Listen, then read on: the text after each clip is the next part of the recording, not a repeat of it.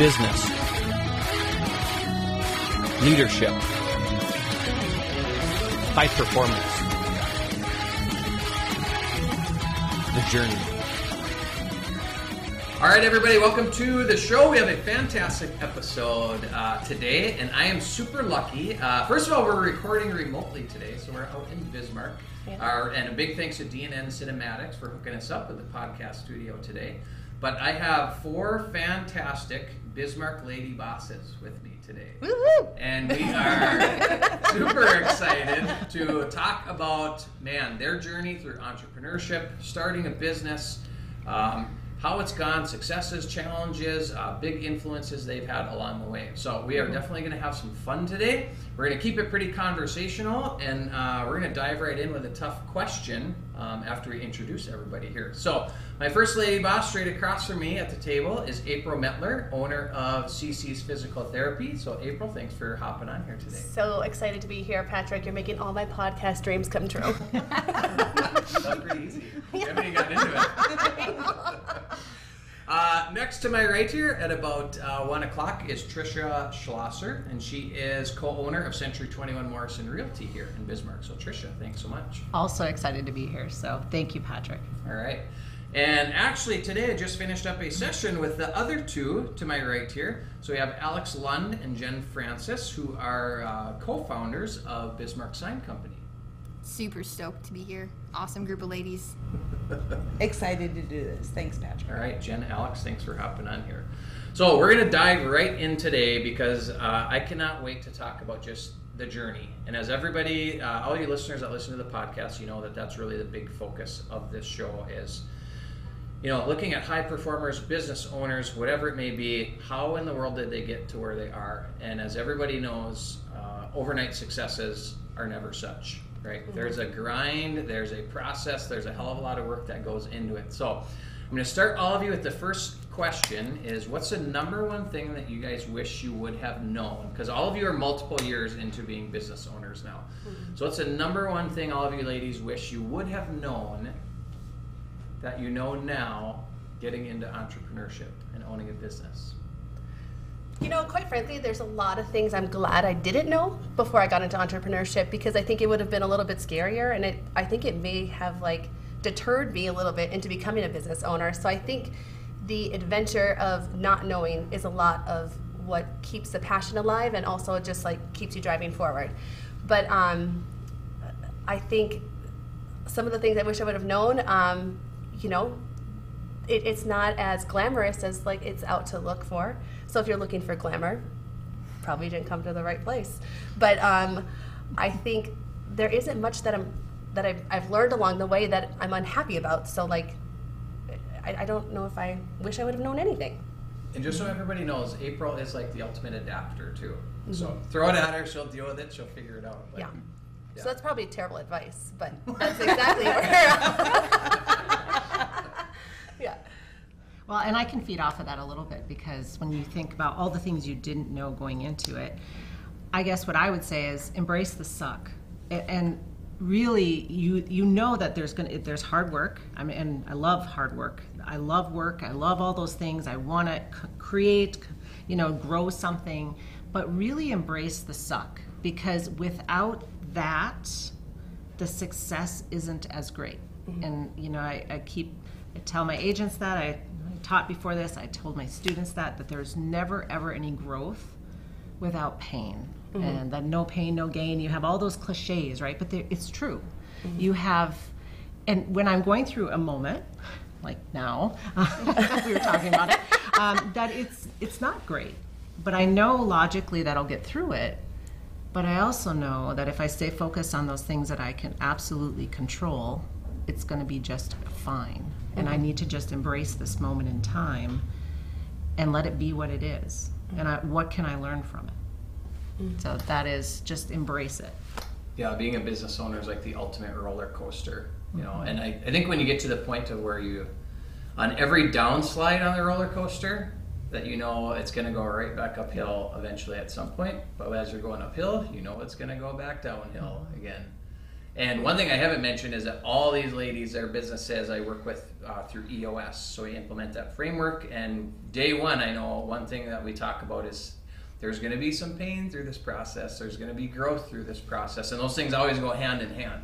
You know, and as a business owner, man, you really have to be able to adapt to that struggle along the way, but focus on the process. You know, focus on the process, the product will come. But we always forget to celebrate our success. Like we just sometimes you just get so focused on the negative of like everything you need to fix instead of, hey, celebrating when things are going right. And but I do have one silly thing that if I had to pick something, I totally agree with these ladies that everything that they've said, but reviewing my lease contract. Next time I would hire a good lawyer. story there. I would totally hire a lawyer.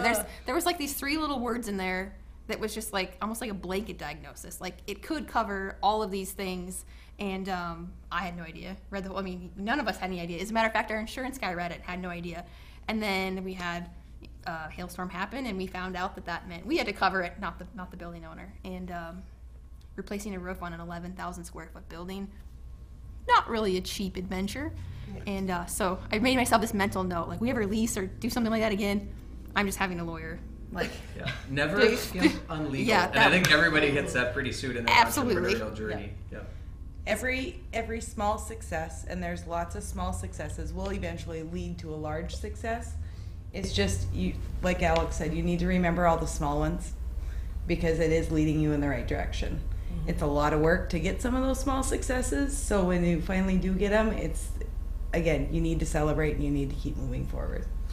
Yeah, I can definitely say, you know, in working with businesses, I see that all the time. People really forget to celebrate successes. And I think the biggest, if you think cause and effect, the biggest effect of that I see that's really negative is people don't develop confidence in their business and in what they're doing. And then they lose kind of the happiness of the process because you aren't celebrating those little wins. Because those little wins, if you keep celebrating them, it builds the confidence, it keeps you going, it keeps the momentum, it even builds momentum.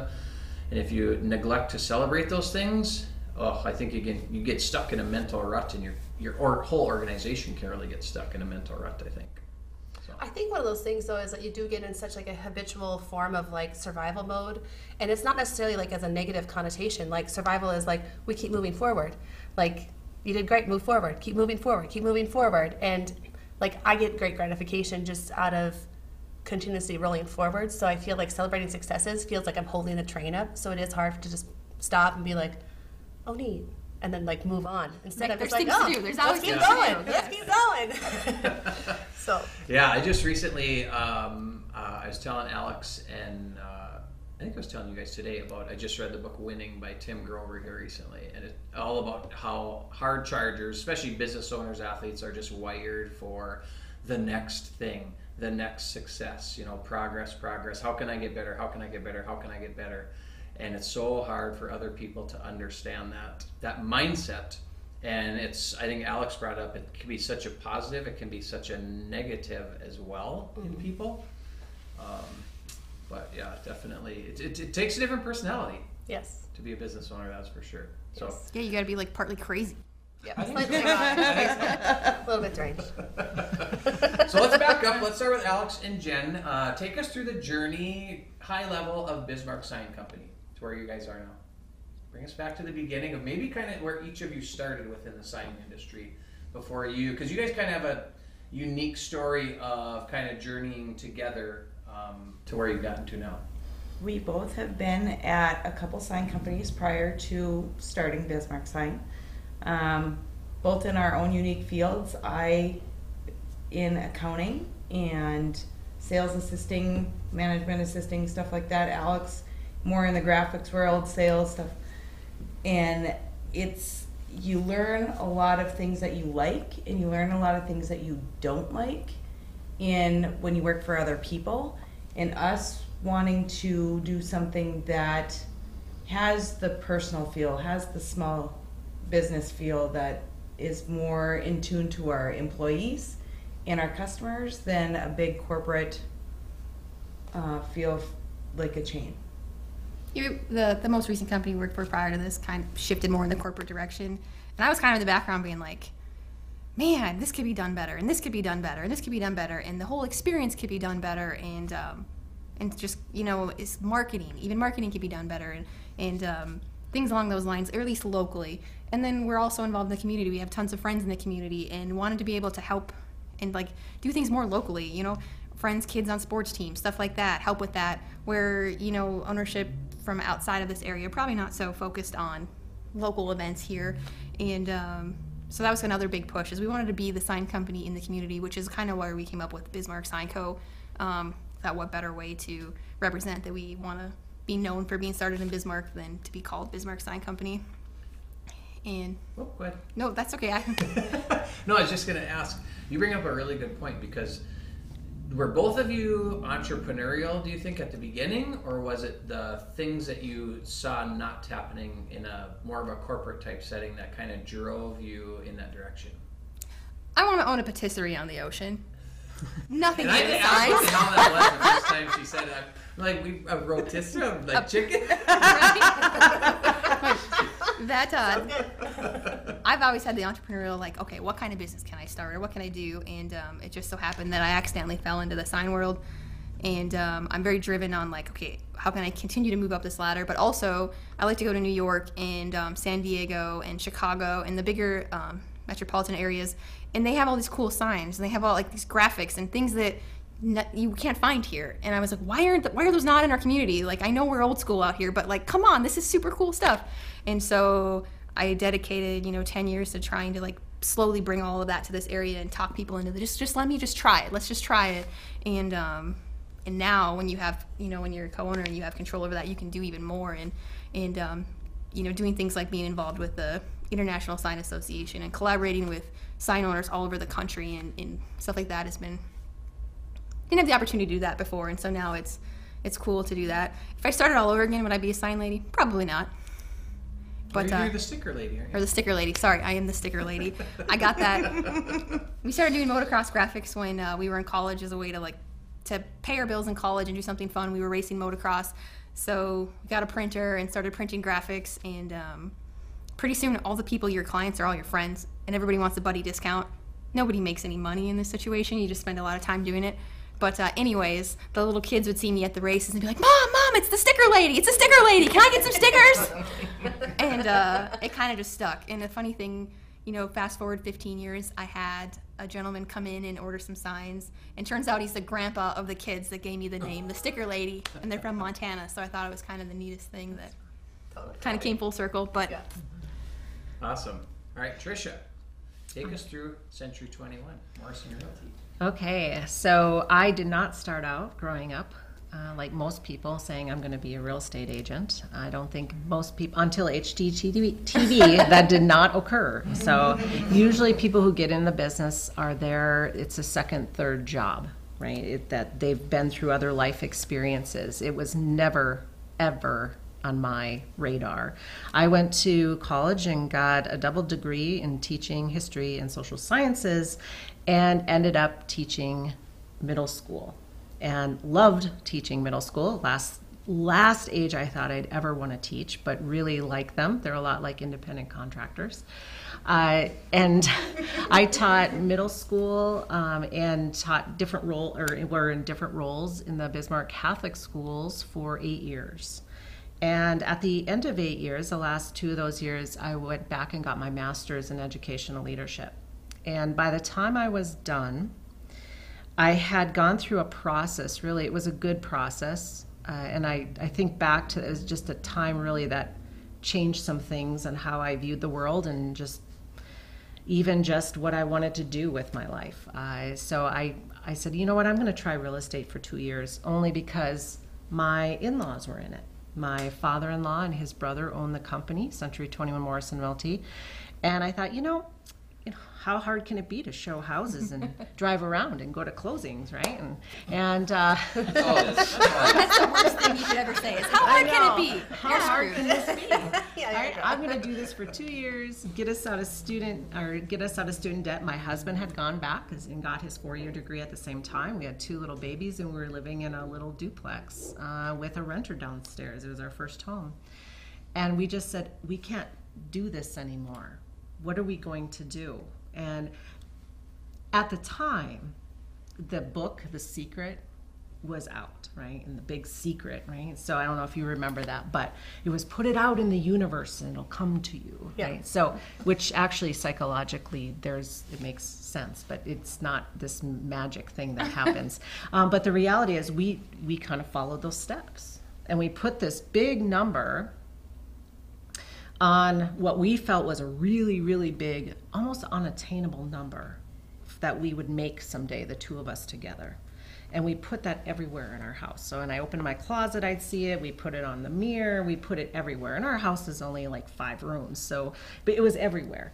And I do attribute some of that to saying, what else can I do? Where else can I go? And I thought, I'll be in real estate for 2 years and then I'll move on and do something else. And I ended up loving sales and being an agent, because it's not selling, it's helping people, it's providing service, it's not that hard sales job. You can't sell anyone a house. They either love it or they don't. They either put their Christmas tree there or they don't.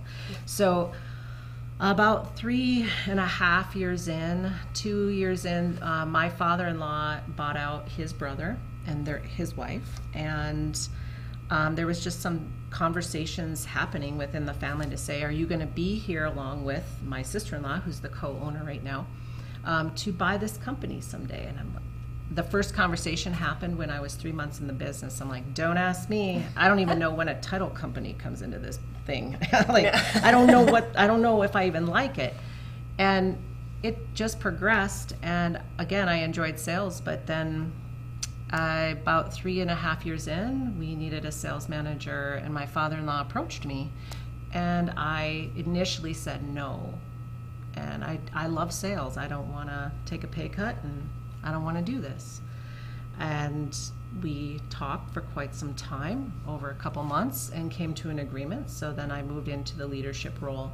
And from there, a couple years later, we bought out my father-in-law, and it's kind of like, here we are today in a company that's been in existence since 1978. So it is a second generation family owned, and I own it with my sister-in-law.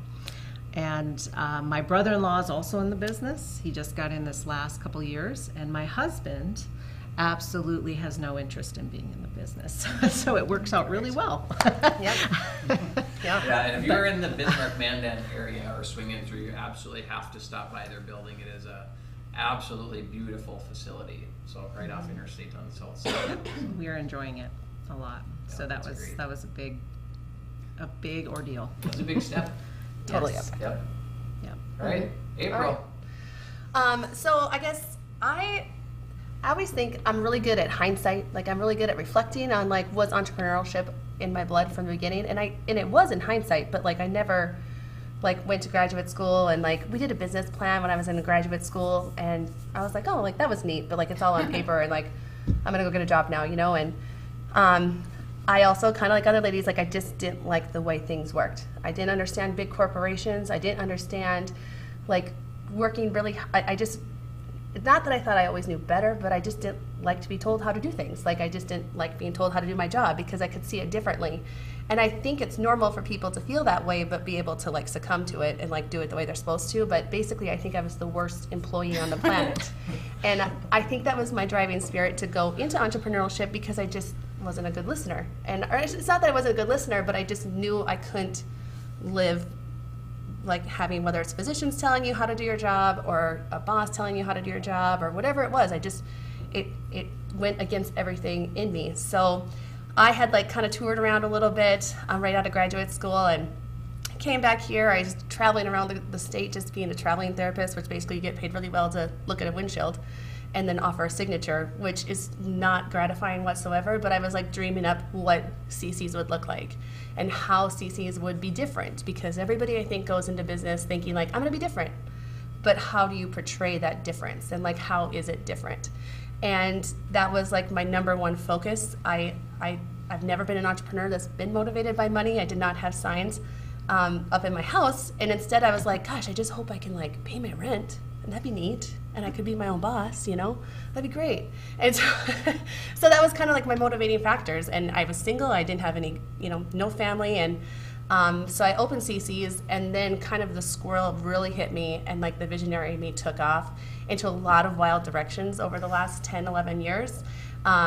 I started as a physical therapist in a small office by myself. Then I had an employee. Then we took like a stint in pole dancing, and all of a sudden you could like walk into my physical therapy room, but then there'd be like these big vertical poles that some people thought they were braces in the old building, but really they were those poles. Like, I totally yeah, like what's hilarious is that 11 years, or like I guess we haven't taught a pole dancing class in I don't know how many years, but like I'll still have ladies come into my office be like, I took her pole classes. That's how I know her. I totally took a pole class and I didn't know it was in your office. That was my office. So it's really hilarious because it was this cute little like physical therapy, you know, doctors of physical therapy here, and then like at 6:30, like the lights turned off and the red lights came on and like the champagne came out and it was like, ah! And then you would walk by later and it'd just be like, you know? Anyways, so that was a little wild, you know. I also did some expansion into like the group fitness facility or group fitness industry here in town, because also I was like, all these great places, because I had lived in Phoenix for a while, they had these great fitness boutiques and they're everywhere, and everywhere we go we used to do all these great things, and like back here there just wasn't anything at the time. So I opened up like a boutique style fitness because I thought we need one of these here. And then I kind of started to like rail back because it's like one of those things, you start to dabble in so many things because the squirrel in you gets way out of control and you have nobody to control it. And I was kind of forced into a position where I had to give something up because I was out of office space, and I knew, you know, we all like, am I gonna like make a career out of like teaching girls how to slide up and down with a booty pop, or am I gonna like treat people and rehab them? So I had to hang the towel up on that one. And and then you know, since then we have just expanded and grown and really solidified ourselves as like the rehab people that are here for people. Like, we're here for you. We're here for what you want to do. Like, what does your body want to do? I don't care what people think you should be doing with your body or not think you should be doing. Like, we are the people that are here for our patients. Definitely, like, in this messy healthcare world that we live in, like, I'm really proud to say that like our team definitely is like the advocates and the patients' voices for helping them navigate all of their healthcare decisions, while staying within our scope, of course. But we definitely, I think people turn to us to be like, I don't know what I should be doing, I don't know where I should be going. And I think that is like one of the biggest compliments we can always receive. And fun fact is that I always said, this is my 4th building in 10 years that we've moved into and are currently located in. And how Tricia and I met is that I bought Tricia's old building and we moved into it, and I was like, moving up in the world. April's moving into Century 21. And then I went to Tricia's office. I'm like, God, I got a long ways to go. We'll get there someday. Okay, I want to touch on something you said about halfway through there, April. I think you brought up a really, really good point about, especially as business owners, anybody listening that's thinking about creating a business or new in their business.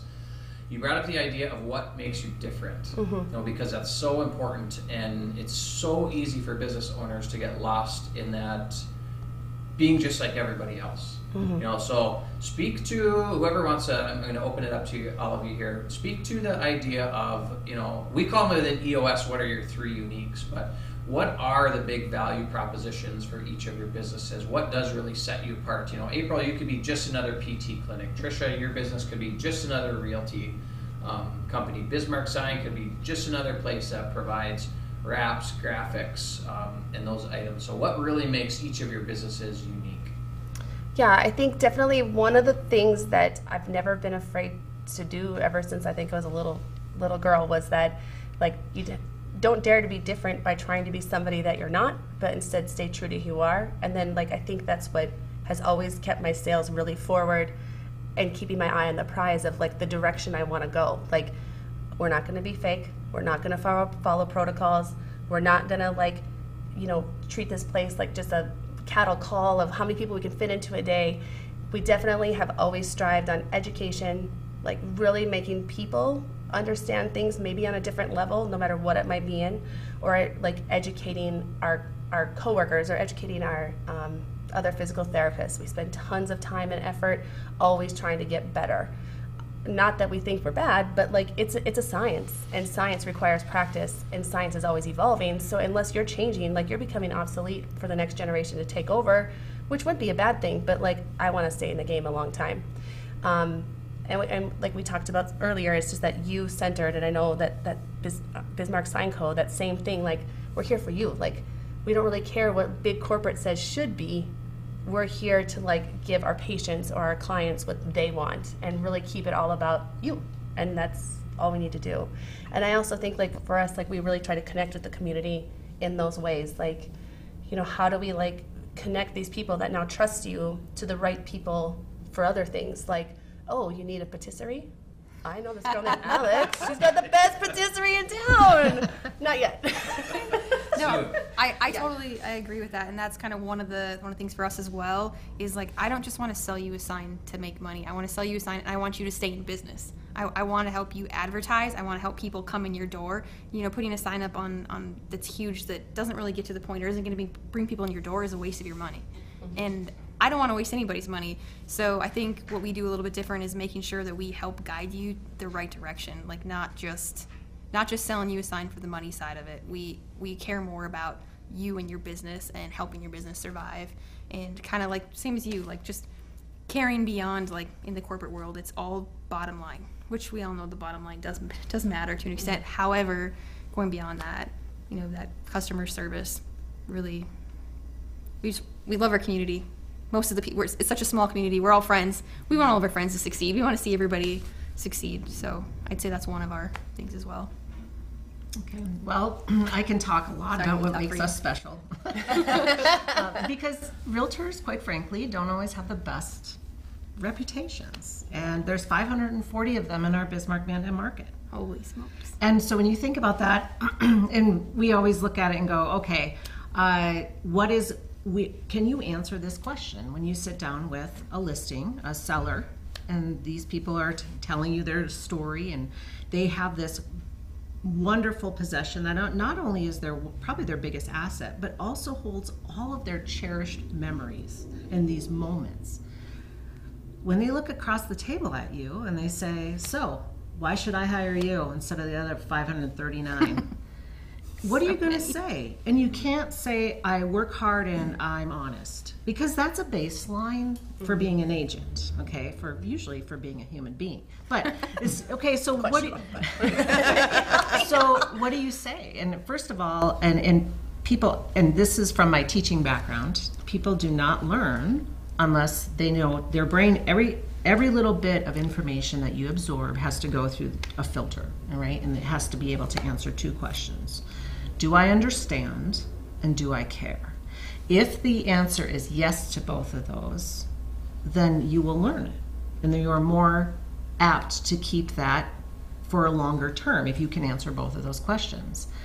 And I always, you know, and as we go through and say, when you're sitting at that table, if the seller, the client is saying, do I understand? Do I care? But most importantly, do they care about me? And so everything we do is focused on building the relationship. How do we grow the relationship? How do we nurture relationships? And we really truly believe as a full service staff, we are unique in that I'm a non-competing broker. I'm not out selling real estate. I did at one time. And I'm aware of all the market trends because I read every contract. I'm involved in every issue. But we are trying to figure out what's best for people. The sale, it'll happen or it won't, but how do we make people get to where they want to go? And sometimes those are hard conversations of maybe it's not time to sell, maybe it's not the right time to buy. Because we say this over and over, focus on the relationship and the money will follow. Don't worry about the money. It will always naturally follow if you're doing what you love, you're doing what you're passionate about, and you're caring about people and taking care of them.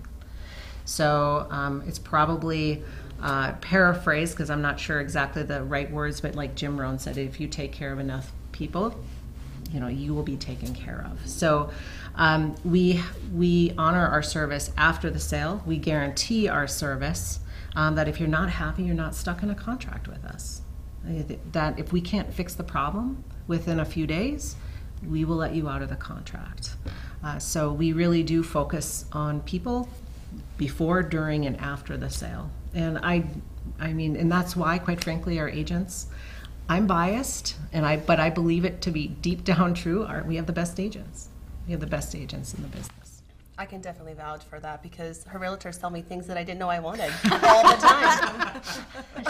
She is the best. She is the best. Sounds like you could expand into other She's like, sales "Deborah, here. I think you just need this. Oh, okay. I think I do. No, you guys, all of you bring up a great point because that can get lost, I think, really easily among the processes and the strategy and all that of sometimes remembering that you're in business, it's not about selling a home, it's not about providing a sign, it's not about helping people be proactive with their health. No matter what business you're in, it's always about relationships, it's always about people, and it's always about elevating or helping people with a problem, finding them a solution, finding them happiness, whatever it may be. So, Yeah, and I also think too, like, I'm sure you guys run into this, like the competitiveness of, other businesses in your business. And I know, like, sometimes, like, we bring people into our office now and train not only our therapists, but also any other therapist that wants to join the crowd. And so people look at me like I'm crazy because they're like, you're training your competitors. I'm like, I might be, but they might be my future employees one day. And if our profession is better as a whole, and if all I'm doing is worry about what other people are doing and not what we're doing, like, you're gonna fail. Like, you have to think to yourself, like, help each other, help your profession, help your clients, and it does. It just, you are at the front of the pack, not trying to hold on to the leaders that are paving the way. Couldn't agree more on that. We were just talking about that today. I can't stand, like, I don't want to say like the older mindset, but the mindset of you can't talk to them, they're a competitor, or like we're the enemy. We don't want to be anybody's enemy. Kind of like community over competition sort of feel of what can we do to work together to accomplish bigger things that maybe we couldn't have done on our own. Correct. Maybe if two of us sign companies get together, we can do things that prevent national sign companies from coming in. You just you never know, but it's way more fun to be able to collaborate with people and do big things than it is to dislike others because they're the competition. The knowledge that they bring to the table might be not be something that we use in our office or in our shop, and vice versa. And so even the information that we get from each other could possibly make us both more efficient and more productive and get our customers what they want. And like you mentioned, you're wasting time thinking negatively about someone else. Forget it. We don't got time to do that. We got stuff to do. yeah, control what you control. Yeah, and that's obviously a huge box that I always have to check when looking at evaluating businesses to work with. Are they an abundance mindset type business? Are they willing to work with a competitor? Are they not that scarcity mentality where everyone's out to get me and I'm going to protect my own territory? And so that's what's awesome about working with all of your businesses is all of you are always looking for how can we strategically partner with other people? How can we elevate other people? Because at the end of the day, it's going to elevate your own brand, your own company, your own people. So when we talk about competition, because there's 540 of us in the market, and we are the biggest company, not only in Bismarck, but in North Dakota. And, sometimes when you're the big people on the block, you get banged up a little bit. But when people say to me, oh, we're coming for you, we're going to beat your company, I'm like, good for you. Yeah, good for you. Because Because our focus is never on another company. And I know we talked about this in one of the times we met, and you said, who's your biggest competition? I said, we are. Who we were yesterday. How can we improve what we've done yesterday? If we can just improve ourselves and focus on our own goals, we'll be fine. Everyone else out there, we can't control them. So we're not going to worry about them. Yep. Totally agree. Hey, let's talk obstacles. So as a business owner, like we said, man, it's a roller coaster. Ups, downs, off the rails, on the rails. Share with the audience what are maybe one or two biggest obstacles that you've really had to plow through as a business owner. Obviously, COVID was a huge challenge for everybody. Maybe that's it. But share just some info around what was the obstacle, how did you get through it, maybe even what resources or gut check you maybe even needed to get through it. Employees. People are never a problem. I think communication styles, personalities. I mean, you have essentially, however many employees you have, those kind of turn into your children, of making sure they're taken care of. If they're having a bad day, what's, they're different than the customers. How do we take care of you to make sure that things are going optimally? So I think that initially was one of the stressors, was like, okay, how do we manage everybody to keep everybody on the same page? Because now we're just not, the prior company, you're just the manager of this department. Well, now, we're kind of the manager of everybody in a sense. So it was one of the people. Yeah, the people component, like we talked about within EOS, is always like whack-a-mole, kind of. Like, it's always going to be an issue. It's just how fast can you address those things, and how little of a problem can you keep it? Because there's always going to be employee issues. I mean, you're dealing with personalities, you're dealing with attitudes, you're dealing with emotions.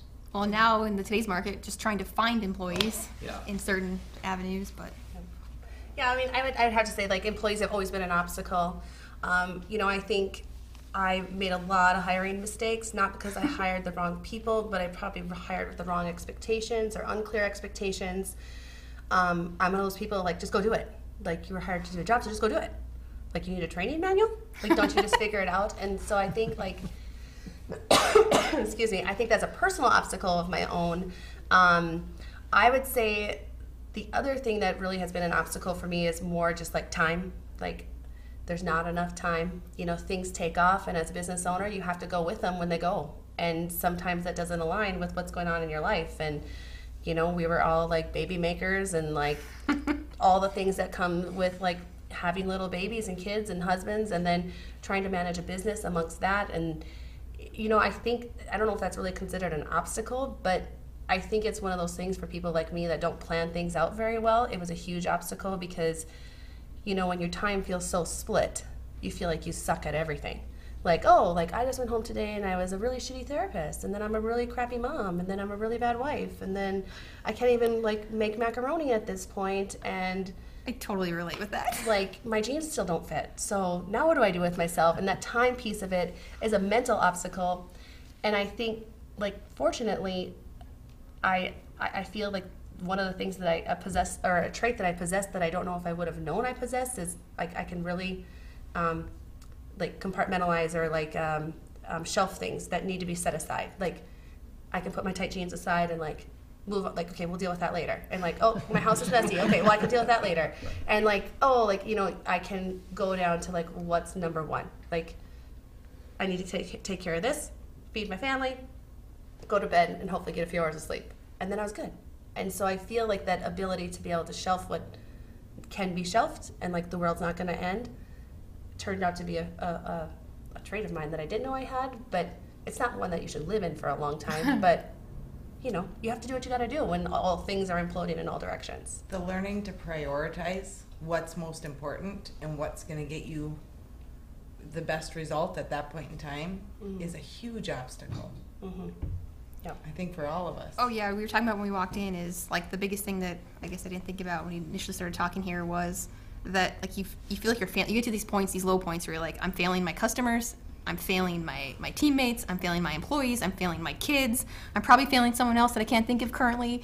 And how do you win? How do you balance everything? And like April said, then you're like, why did I have 2 babies while having a business? Like, this was stupid. What was I thinking? I wouldn't give my kids back. But I wasn't thinking. Oh. Yeah. In 1 year. Yeah. And last night I told my husband, I was like, why didn't I just choose to be a stay-at-home mom some days? Like he is an engineer and project manager for a big project right now, and so he's swamped and flying back and forth and different things. And then I'm over here trying to be a part owner of a business and an infant, and neither of us are sleeping, and we just like, what are we doing? Yeah. But you get through it. You get past it. Yeah, absolutely. I've reached out to Patrick a couple times, like, all right, I'm in a slump. Like, get me out of this slump. And he sent, what was the book I had me read? The different seasons of... The Clarity? Oh, Clarity Field Guide. Yeah. That was awesome. And it was so funny is I filled out, like, kind of where I thought I was, and the next day I was in a different spot in the book. But yeah, like, sometimes you just need that reset, because you really just get down on yourself on it's almost impossible to take care of everybody sometimes.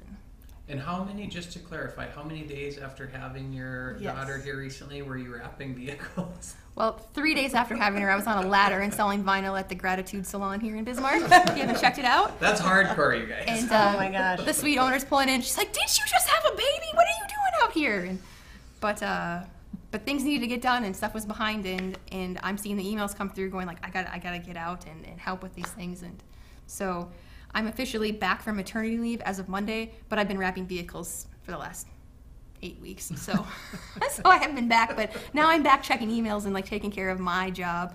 I was just trying to get everybody caught back up, and because of course, bananas. We laughed today how she went from her 3-day maternity leave to working in the shop for multiple weeks, and now she's back in her management role. Yeah, just kind of. It's amazing what you gotta what You do what what you gotta do. Yep. Do what you gotta do as a business owner. That is difficult. It is. And when I think about obstacles, of course, I automatically go to people because they are our greatest asset, but they are also, our greatest asset's going to just take more energy and can cause the most frustration too, and the most joy. But the other things that I've run into are really regulation, and just even the core processes of the business and refining those. And of course, that's why we got involved with you, Patrick. But that was something that, okay, we've tried to do this long enough, and we've just given it one more try. Like, we're just going to do that same thing one more time, just a little harder. And, More intensity. Increase, more cowbell. Yep, it's not working. So it is just getting that everyone on the same page and making sure you're all going in the same direction. That is a game changer, and overcoming that obstacle. And it sounds so simple, but it is not at all simple, as you ladies in the room know. That I really think it makes all of those things a lot easier. And just with the regulation, or even just doing the books and some of those, just thinking about outsourcing some of that instead of pulling your hair out over things that maybe aren't what you're not naturally good at, or maybe you are, but you don't like them. Like The HR. struggle of delegation as a business owner. Yeah. I've told this story I don't know how many times when I first met with April's team the very first day. How I was driving back from Bismarck to Castleton, so I was about 40 minutes out of Bismarck. I was at about Steele, and I'm like, look at my phone. I'm like, April's calling. What in the world? And I remember I picked up my phone, and the first thing she said to me is, "Patrick, I feel naked." And I I probably was.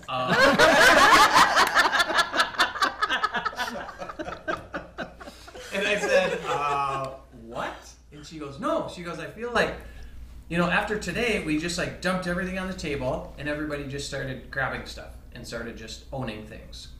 And that feeling of just being able to take some of that weight and some of those items and delegate them off your shoulders, and easier said than done. I mean, as all of you know, way easier said than done. But I mean, going through an official process that will actually allow you to do that, because I mean, as a business owner, all of us are hardwired to control it, own it, do it, make it happen.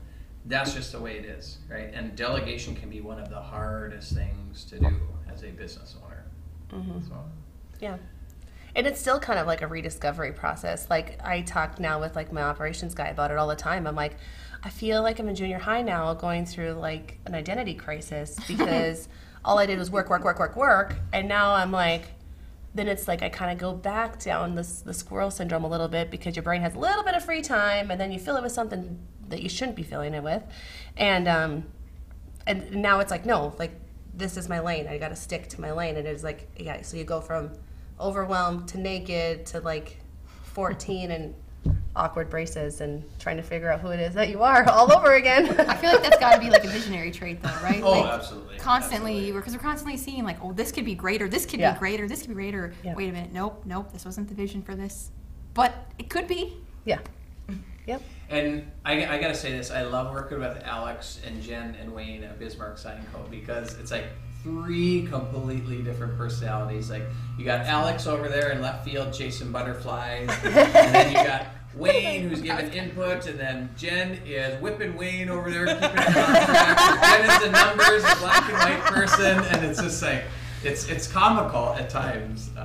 Working with their team, but yeah, it's a hell of a lot of fun. So I think it helps like make things turn, though, because I'm like big picture. These guys are more on the implementing side, getting things rolling. If I didn't have them to implement things, I'd be screwed. I just have a lot of pretty pictures, and that's about it. I could sell pretty things, but as far as keeping that process going, having 2 people that are more of that implementation brain totally helps me out, because I can keep the design or the vision stuff going, and they can keep the backside going. Reining her in sometimes is not that easy, but No. I get yelled at a lot. Yeah. Yeah, so many businesses miss out on that piece too.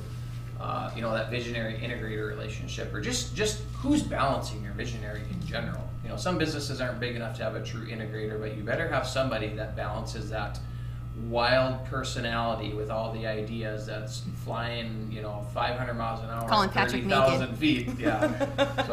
But I want to come back to one of the things that was mentioned a little bit ago, because all of you kind of shared a little bit around, it's tough to manage it all. So for anybody listening, business owners listening, share some keys, tips that maybe some of you have of how do you find of what kind of keeps you in your lane, what keeps you focused, what keeps you grounded. For me, it's working out in the mornings. Like, that is my de-stressor, that's my outlet. I read a lot. I need to take more time off than I do, because every time I do, I'm like, oh my gosh, that reset me so nicely. So any of you share, any keys, outlets that you guys have of just how do you help balance everything or keep you on the tracks? I've never found, consistency is not my strong point, I would say, when it comes to my home life, just because of the ebbs and flows of everything around it. But definitely, I want to be outside. I want to be, I have found that the lake is my biggest disconnect. I go out there, we don't sleep, we run around, we lay in the sun, but yet I come back Monday morning and I'm so fresh, so charged. I could work an 18-hour day and be totally happy with it. I need that outdoor sun refresh of just complete mindlessness. And I always joke that camping and being at the lake is what it must feel like to be a man, because you can't multitask. It's one thing. My goal today is keep your children alive, feed them. I can't do laundry and scrub a toilet and then clean out a closet while I'm trying to put a new wardrobe on them and then run to baseball practice. It's one thing at a time. I absolutely will not argue that. And so it's amazing. So it's I didn't multitask for 2.5 days or whatever it might be. And it's amazing how that feels on my mental capacity. Which then leads me to my problem, because the winter does not give me that same outlet. So I struggle come March. So working through that. Tough. Yeah. Out here. I agree. In the summer, if I'm having, if I know it's going to be a long week, I will pack lunch and then I go sit at the river. Yeah. And I just sit, put my feet in the water, and eat my lunch in silence, because it's noon and nobody's around on a Tuesday at noon. And I just sit there in silence. And I leave my phone in the vehicle. Yep. Then after an hour, it's just that nice calm, and I'm ready to go back to work. I put in noise-canceling headphones and crank the 90s, and I am ready for anything. Yes. And sometimes she doesn't put in noise-canceling headphones, and she just cranks the 90s. When my battery runs out, then the whole office is jamming to 90s. Who doesn't have a little ace of base? Right? I saw the sign. It fits you, sugar lady. Absolutely. That is my theme song. Absolutely. I enjoy reading, and so when I get home at night, I want to just read for enjoyment, and I'll read all kinds of things. But my husband knows it's a cue when I say I need to go to the mountains. And some days we've left that very day, and sometimes we make a trip. But the mountains have been very scarce in the last couple of years, though I was there last week or 2 weeks, whatever it was. It feels like forever ago, but I was just there for a retreat for Century 21. But that is, and quite frankly, I wouldn't do all of this without my husband, because the reality is something has to give. And your family, and I always say, every time you volunteer, every time you grow your business, every time, it's not just my decision, it's a family decision, because it affects my family. And there's plenty of times that I can say, I've not been a good mom, I've not been a good spouse, and trying to balance it all. And the reality is you'll never find balance, but how do you make it work the best you can? And so my husband was kind enough to give up his job when I moved into this position and just was Mr. Mom. And I had to learn to let go of some of that too. Like, he doesn't clean the bathroom the same way I clean the bathroom, and I had to just be quiet because I'm not cleaning it. Just like when him and I fold t-shirts, we fold them different. And now when I try to fold clothes, he's like, that's not how you do it. So, but without that, I know I couldn't do this. I would just be crazy. I don't know how to, just some of it. Hiring somebody to clean my house. Twice a month come in. Big deal. Just let someone else do it, because your time is so precious with your family. It's not worth spending it all scrubbing a toilet and cleaning. Totally. It's not worth it. I think my husband finally understands, like, time is money, because he, being an engineer, and like numbers are their thing, and spreadsheets, and get all the budgets. I'm like, just spend the extra $100. We just put in a garden, and he make all the concrete work himself on, like, all the posts. In the instant set post concrete was $150 more expensive for all these posts, but it was going to save us hours. Pay the extra $150. We don't have the hours. Yep. Could he do it? So we did. It was really hard, but I went, got our truck and went up there, and I got all the concrete, brought it home, and he didn't have a choice. And afterwards, he laughed, and he was like, that was a little over 150 because there was an extra bag, and he laughed. And no, it was totally worth it. I mean, are we all actually married to the same person? Yeah, right. Okay, let's talk skills. So along the journey of being a business owner, entrepreneur, what have you found to be the skills you've really had to work on to develop? Because obviously nobody's perfect. There's a ton, especially when you start a business, like, you wear so many hats. You wear all of them, basically. You're the HR person, you're the finance person, you're the operations person. So what skills do you guys feel you maybe each had to develop along the way, or maybe you're even currently working on it extensively still? So I don't know if you're familiar, obviously you probably are familiar with the book, The E-Myth by Michael Gerber.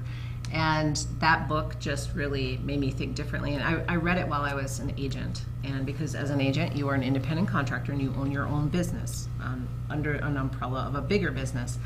And the whole idea behind that is that when you are a business owner, you're wearing three hats. You're the leader, the visionary, right? And then you're the manager, and then you're the technician. And inherently, many entrepreneurs get into what they're doing because they are technicians. They love doing what they do, but then they have to figure out how to lead and manage their way into a mature business, right? So I was a technician, and I still get bogged down in being a technician because there's some things that just I like to do, and they make me feel good, and I want to do it, but it's below my pay grade technically. And so that manager in me has to go, okay, Tricia, let it go. It's not your job anymore. And that is not a skill I've mastered. But remember, we call it the personal hell quadrant on the delegation. Right? That is a skill I am continuing to develop. Let's put it that way. I know. I think the laundry list of all the things I need to work on as a business owner span far and deep. One that I feel like I've worked on, especially through this EOS process, that I feel like I'm doing good. I don't know what my coworkers will say tomorrow when we meet with Patrick, but I have delegated so much off. Like, I feel like I have become an employee of my business again. Probably going to get a bad review this year or tomorrow, but no.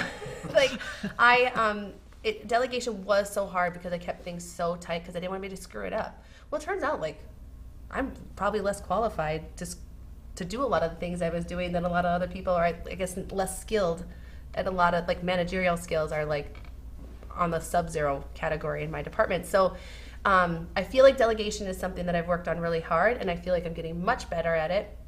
And I would say that one of the qualities that I'm really struggling with is organization, consistency, all those dot the A, cross the T. I'm probably that way with my work when it comes to the technician side of it, but everything else in my life lacks a whole lot of that. And I'm trying to feed off a lot of my coworkers that are highly organized. I bought Target out of plastic bins one day after my coworker organized my office. She's like, "Hey, bro, there's no plastic bins left in Target for 2 weeks now, right?" And I was like, "Well, I just keep buying all of them because you just put everything in a tote and it looks so nice. So I'm buying baskets everywhere, baskets in every closet. And I got a lot of closets, And so I guess they're flaws, but I also like feel that I don't think I would have got to where I am in a business had I been a really structured, organized person, because there was far too much chaos for an organized person to handle. And I don't think you could have organized it and moved at the speed we had to move at. And, business sometimes booms when you're not ready for it. So if the organization's not there, you still got to go with it. So it's a flaw I'm working on, but I'll still own it as part of who I am. I completely agree with what you just said, because I am that organized person. I am the one that draws the straight lines, and everything goes just so. And I'm pretty sure the first 5 months I held on to Alex's coattails, and I was just along for the ride. So I'm like, I don't know where she's going next, but I better go figure it out, because I got to follow her and make sure we, get it all organized. Yeah. But her brain is going way faster than my brain could go, in trying to rein in and implement where her visionary brain was going. It was a lot harder than I was My brain thinking goes of. faster than I can speak some days. I'm like, Yes. this I comes know. out mumbly. Yeah. I figured April could probably relate. I think that one of the biggest things I learned too is same as these guys said. You hold on to those things you really like, and so for me, it's the relationships. I love getting to talk to everybody, and then I also love the creative side. But that doesn't mean that I should handle all of it on the sales side, and I need to delegate onto my sales team. And it's really funny, because once I started delegating everything to my sales team, turns out I was a pretty big bottleneck. Things got really busy. So you can still, I kind of learned that you still have that balance. You can still have the relationship, and still go visit and do all those things, and still have that person that can take care of it from there and get it through the process and take it through that part that maybe I'm not as efficient at, because it's not the fun part. But That's always hard for a lot of businesses, because a business owner many times is looking around at everything of saying, where's the problem? and I'm the problem. And it's them, and not in a negative, demeaning way at all, but it's like they're the issue, and it's usually delegation. I mean, that's probably the number one thing that I always see that holds businesses back. Of how do we delegate that? What's the process for doing that? Who's going to do it? And as all of you have seen, that first day of EOS, I mean, it's like, we're dumping everything on the table. What's going on? What's not going on? What are challenges? What are obstacles? What are we going to do about it? And, everyone has brain mush by the end of that. There's like blood, sweat, and tears. Yeah. First couple days. And it's like, no, I've created this, and now you have to let it go to somebody else, or we at least start talking about letting it go to someone else. But yeah, I think that by far the biggest challenge for business owners is just tripping over their own feet, by far. Well, and I think you get so buried deep into it, by the time you realize you need to delegate, you don't have time to figure out how to delegate, or who to delegate, or who to hire to delegate to. And it so feels you just like keep doing it, and then all of a sudden you're like, oh, maybe I got a little time to delegate something. Oh, never mind, I don't. We'll do that another day. The worst thing you can think is like, oh, by the time I get it all explained to them, I could have just taken care of it anyway. Nope, you should have just given it to them. Just should have given it. Yep. Yeah, and then the tribal knowledge too, whether it's in a couple people in your business at the top, or maybe it's just you as the owner, you have so much upstairs.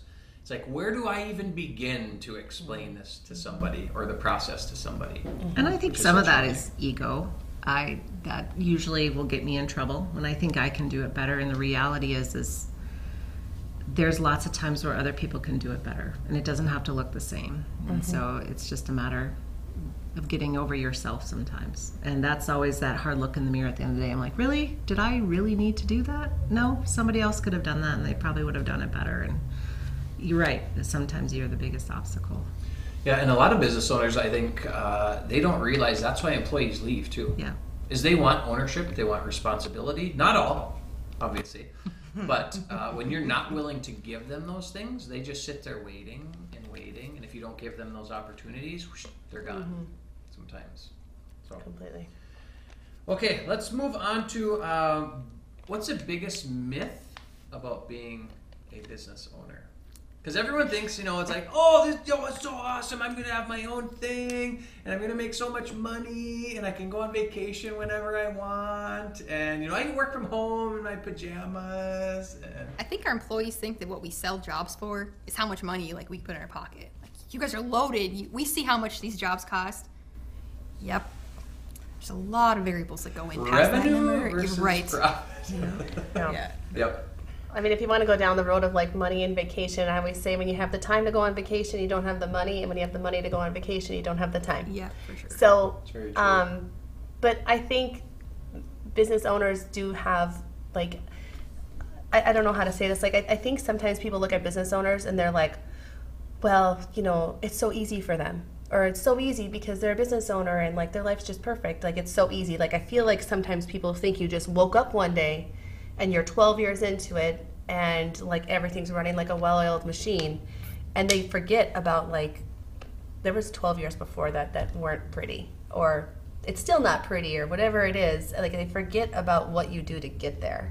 And I think sometimes when you hire new employees like that are late to the ball game, like, you know, we're hiring people now, and sometimes I'm like, gosh, they're gonna think like I'm not a hard worker or something because, you know, I'm not seeing the most patients in the office and all these things, but like they don't understand what it took to get to where you were and to establish it. And at the end of the day, I always remind myself, like, we're providing employment for these people and like they seem happy at their jobs, so like this is good. But sometimes it's just that disconnect of like I even think my own family, sometimes they look at me and like they say things like, oh, must be nice that you're at the lake again. And I'm like, oh, don't even start with me. Yeah, seriously. Like, I earned this one. Our daycare lady decided to retire, and so I'm left with, I had a kid in the NICU at this point and then a 3.5-year-old at home.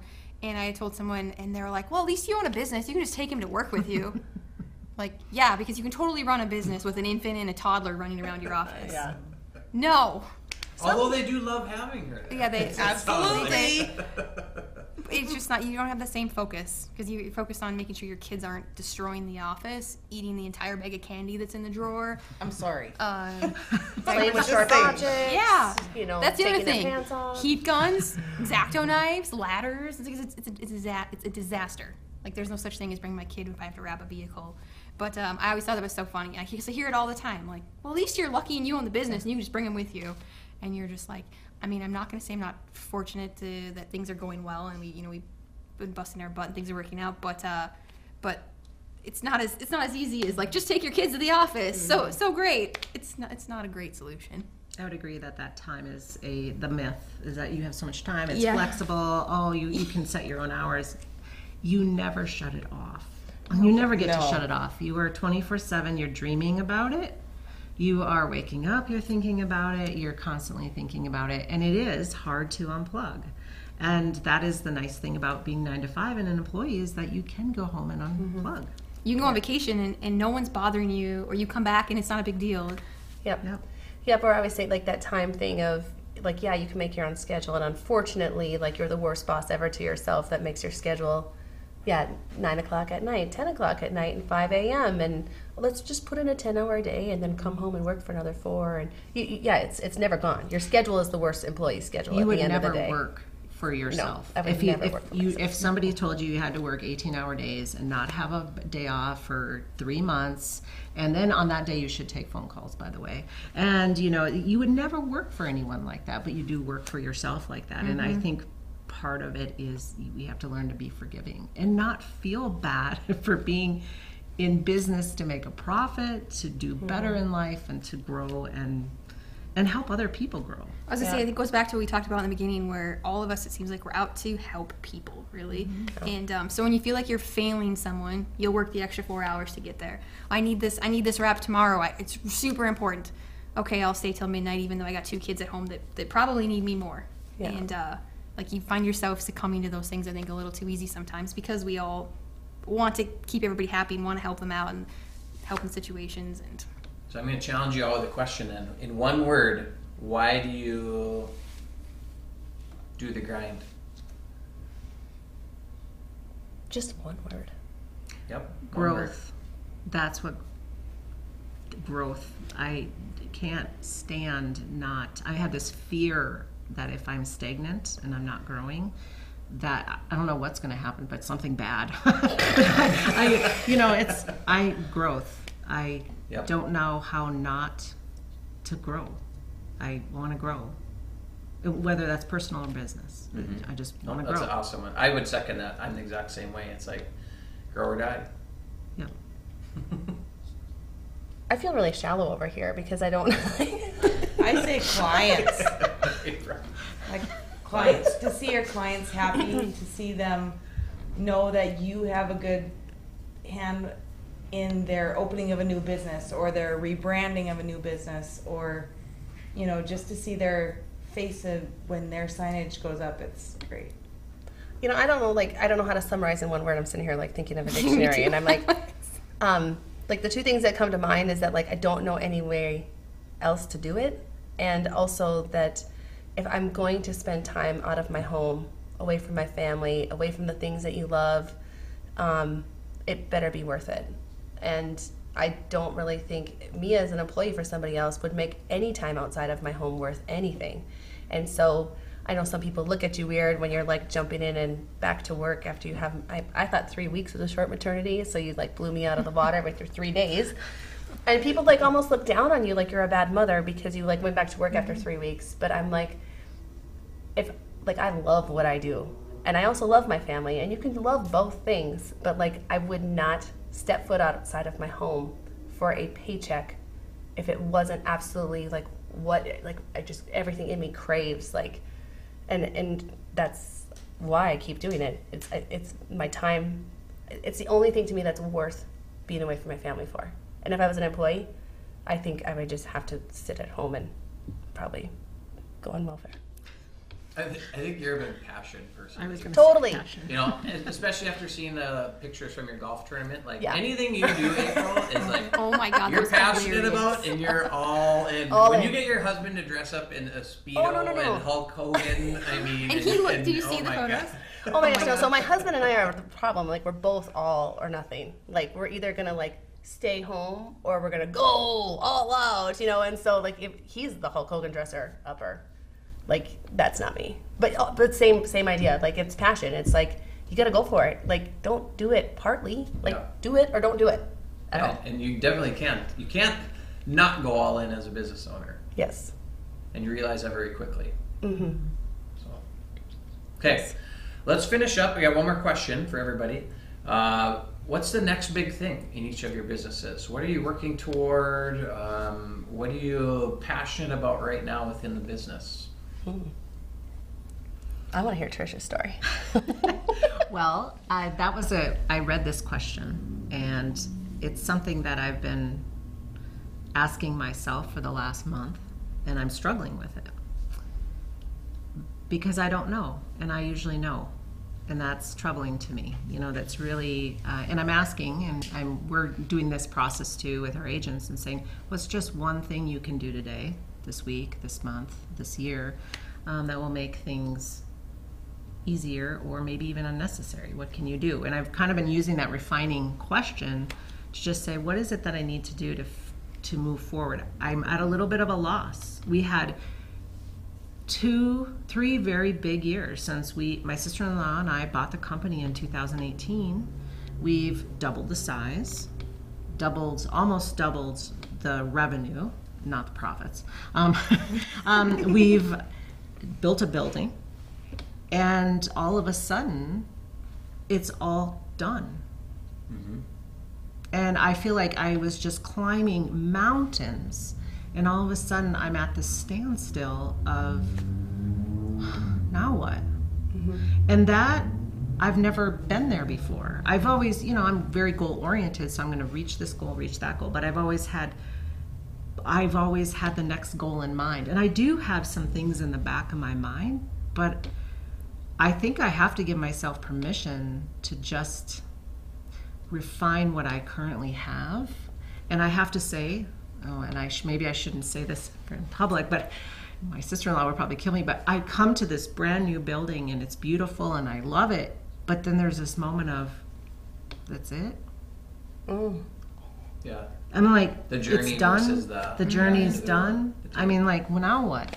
We're stuck here. We owe a mortgage on it. Right? I'm in deep shit. Yeah, totally. So, but it is a feeling. I've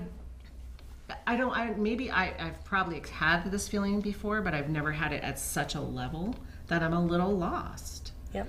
And I am seeking and searching. And my husband and I have been having these constant conversations of what is it you need? What is it you want? And so I've just been doing a lot of soul searching because, quite frankly, I've never been here before.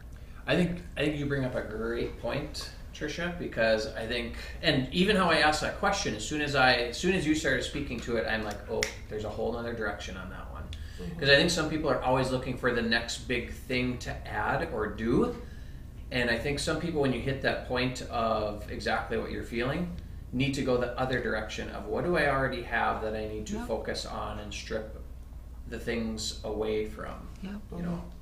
I honestly think too, like I hit that point at EOS too, like right where you're at, where all of a sudden it was like, that's it.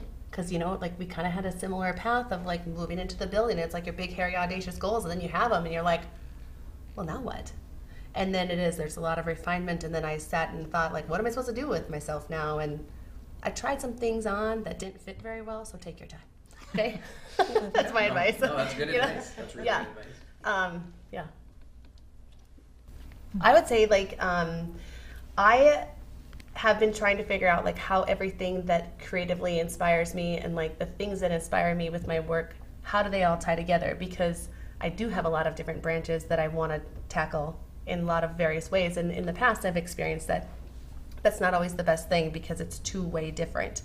And you know, a couple of different things that we want to work into is that I am trying to delegate myself out of it to the point where you can, instead of being the big fish in the little sea, like how can you be that little fish back into the big sea, and like start to think about, like, I don't think as like North Dakotans, we're all conservative.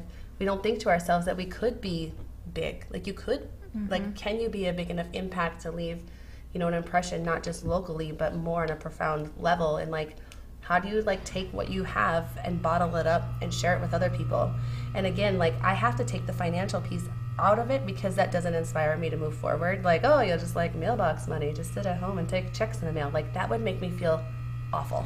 Not awful, but like it wouldn't inspire me to like keep wanting a business of any kind like that. I'd probably just sell everything the next day because it would just annoy me, which is really weird. But I think about healthcare as a whole, and I think about what we do for our patients locally and what we're doing for the profession as a whole by like really trying to elevate our whole profession by educating everybody or bringing in educational opportunities. And I'm like, this could totally be big scale.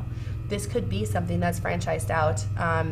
I have a lot of refinement to do before we get to that point, but I think focusing in on the refinement of everything so that I can like say with every being to like anybody that wants to start a business, like, you should start my business. You will be awesome at it, and it'll be another extension of what we are on a bigger level. And quite frankly, like, I really want a podcast because, and I've gone back and forth on this, like, is it work related? Is it CC's related? And quite frankly, like we've all talked about today, like what we do is such a relationship. Like every one of my patients, every one of my coworkers, every one of the people that we collaborate with in the community, it's a relationship. And I think people need to hear relationship stories like this because we don't always want to learn something. We don't always want to be coached. Like I drive so much, and like everyone wants to like be the number one life coach and tell you how you should live your life. But like, we're not all cut from the same cloth. We're not all supposed to be the same. You're supposed to find what you are and like take that to where it should go. And so I do want to take the creative thing and do some podcasting about, you know, people within the health industry, like people that do it differently to make the world a better place. And whether that's within healthcare, business, homeschooling your kids, like whatever it is, like you can learn from other people that you didn't expect to learn from just by hearing different perspectives. And I think that's what I'm probably most excited about right now because it sounds so much more fun than refinement of what I have.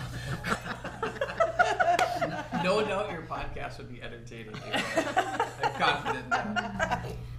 We're on the same boat on as far as the refinement side, really refining everything down to fine-tune proven process and procedure, and maybe taking that on a larger scale than just locally. But then also another big thing we want to focus on is more of the consulting side of things. Growing a little bit of value in our industry and what we do, and helping clients to, like, new builds, for instance. You're putting up a new building. Well, the sign is like the last thing people think of on a new building, and by the time the sign goes up, did you get backer up where it needed to be? Because you need a 3/4 inch backer at least to attach the sign to. Do you have electrical ran there? Because all those things are going to cost you more money when it's all said and done to put the sign, to get your sign. So what can we do to help you in the initial process, whether it's with a contractor or an architect or whatnot, to have that already figured into your plans? Because then 9 times out of 10, a sign comes at the end, last thought, already over budget, so we're going to skimp on the sign and get half the size. Okay, but what does half the size sign do for you? Does it people go, oh, there's a real estate place or whatnot, or sorry, I just looked at you and I thought real estate, but they have big beautiful signs, so they're not my example here, but or do they see it and go, oh, Century 21 real estate, I wonder if they could help me with my stuff, you know? Big beautiful building, who's in the big beautiful building? Not, I think that sign over there says real estate, but I'm not sure. Keep driving, you know? You see a sign for a bakery, but the colors and the wrong things on the sign will make you go, is it a pet bakery? You know, what kind of bakery is it? Because that's, so all of those things matter. Am I buying brownies or am I buying brownies? Right? And there's so many variables that go into it that don't get thought of until the very end. You know, you see the big banners out on a construction site. It's got every logo for every single part except for the sign company. Everybody always waits till the very end to get quotes from a sign company, and then they're mad at me because it's too expensive, and you're just like, Well, I'm already over budget. yeah, but that's the thing is, I don't have any money left in my budget. It's got to be cheaper. And you're like, and one of our things we try to do is we try to give everybody the best price right off the bat. We don't want to negotiate. We're not out to make a ton of money off of you. We're out to help you grow your business, help you be successful. And so we think that by getting into the ball game at the very beginning when you're planning this and having that already set in your budget, everything's already taken care of. Your contractor knows the electrical is going to be in there, the wiring, everything, the switch isn't going to be in the right spot. Anything you need is already covered. So when the time comes, the building's to that point, the sign goes up, and just seamlessly everything comes together. And so Your brand is known, your brand is shown, and it gets you great marketing value. like our plug line, get noticed, be remembered. You know? Well, no doubt marketing works. You know, last summer we were driving past Lakes Country and we were going by a Dairy Queen, and my daughter saw the 4-year-old saw the Dairy Queen sign, and she goes, "Hey, Dad, that's where the ice cream lives." So it's like if you think you don't need a good sign, you're sadly mistaken. It's kind of like I can't even watch a baseball game anymore because, like, behind home plate, Oh, just sign Dairy after Queen, sign Dairy after Queen, sign. Dairy Queen, Dairy Queen, and then by the end of it, I'm like, well, guess we're going for Dairy Queen, you know. That's it. No doubt it works. And you know, like April, like you're a well-established business, everybody knows where you're at. You know, when you do that point, signs maybe not be as important, but there are specific industries where it is crucial, especially when people don't know who you are and you're new to the area. What's going to bring them in the door? You have to make or break your business, right? Absolutely, and I see it. We take signs down too. We don't just put them up; we take them down, and it's really sad sometimes because you know a big part of it when you're taking it down, and it's a bummer because it's an investment, and we all know what it takes to come up with the money and the time and all that to put it together. So you hate to see anybody fail. You hate, you just, it stinks. Yep. Awesome. Well, some phenomenal tips, ideas, great stories around entrepreneurship, business, the journey, which definitely is not an easy one. That is for sure. It is not for the faint of heart, put it that way. Yes. So, okay, where can everybody find you? Whether it's your business in the Bismarck-Mandan area, whether it's online. So we are on Front Avenue on the corner of Front and Washington. You can find us online at Sorry, quick note. You want to say your business name too, because it is audio, so we'll cut it. So you say, "Oh, I'm part of CC's. Here's where we are." Oh, 'Cause you okay. didn't mention your Oh, I brand. see Sorry. that. Okay. So you can find CC's Physical Therapy at 207 West Front, so just on the corner of Washington and Front in Bismarck. And you can find us online at ccsbismarck.com. We are on Instagram and Facebook, which is slowly being ramped up. I can speak for that too. Yeah. Century 21 Morrison Realty is at 1142 West Turnpike. You can see us on the interstate and on that exchange. I usually tell people, you know where the stadium is? Because everyone knows where the bar is. Okay, Totally. So we're like, okay, you can see our sign from there. So, and we're at c21morrison.com. And please stop in anytime. And our lovely conference room is available for the community, and we do have a lot of people using it, so it is absolutely. We'll be It's in really there good to tomorrow. know. Yeah. Yeah, we'll be in there tomorrow with April's team. So Yeah. fantastic resource for the community. Incredible. You want? Bismarck Sign Company, you can find us on Airport Road. We tell about 90% of people coming. We're back behind Fastenal because for whatever reason in the contractor world, everybody knows where Fastenal is. Also, BismarckSignCo.com. And as far as social media, you're probably sick of us because we tend to probably spend more time than we should flooding the gates of Instagram and Facebook and LinkedIn. But we think there's no better way to get out there than to, I'd rather someone be like, oh, I saw Bismarck Sign Co. everywhere. But when they need a sign, we're in the back of their mind. So, Absolutely. Yep. You can do mine. no, I don't want any more. It's overwhelming.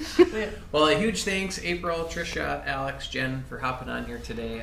Like I said, whether anyone's starting a business, in a business, even just around high performance, even just, being a parent and trying to balance it all. It's great info. So huge thanks to all of you for hopping on here today. Thank you. So, Thank you. Thanks again, everybody, for listening. And with that, don't forget to follow me on LinkedIn, Instagram, and Facebook at Patrick Metzger Coaching. Thanks for tuning in to the episode. Be sure to subscribe to, rate the podcast. Show notes for everybody for CC's Physical Therapy, Century 21, and Bismarck Sign Co. will be found on the website at patrick-metzger.com. Make sure you check out the podcast page. And lastly, take a screenshot of today's show. Tag some of the guests. Tag April, tag Tricia, tag Alex or Jen if you share this on social media or wherever it may be. So until next time, though, I want to remind everybody to own you and the journey.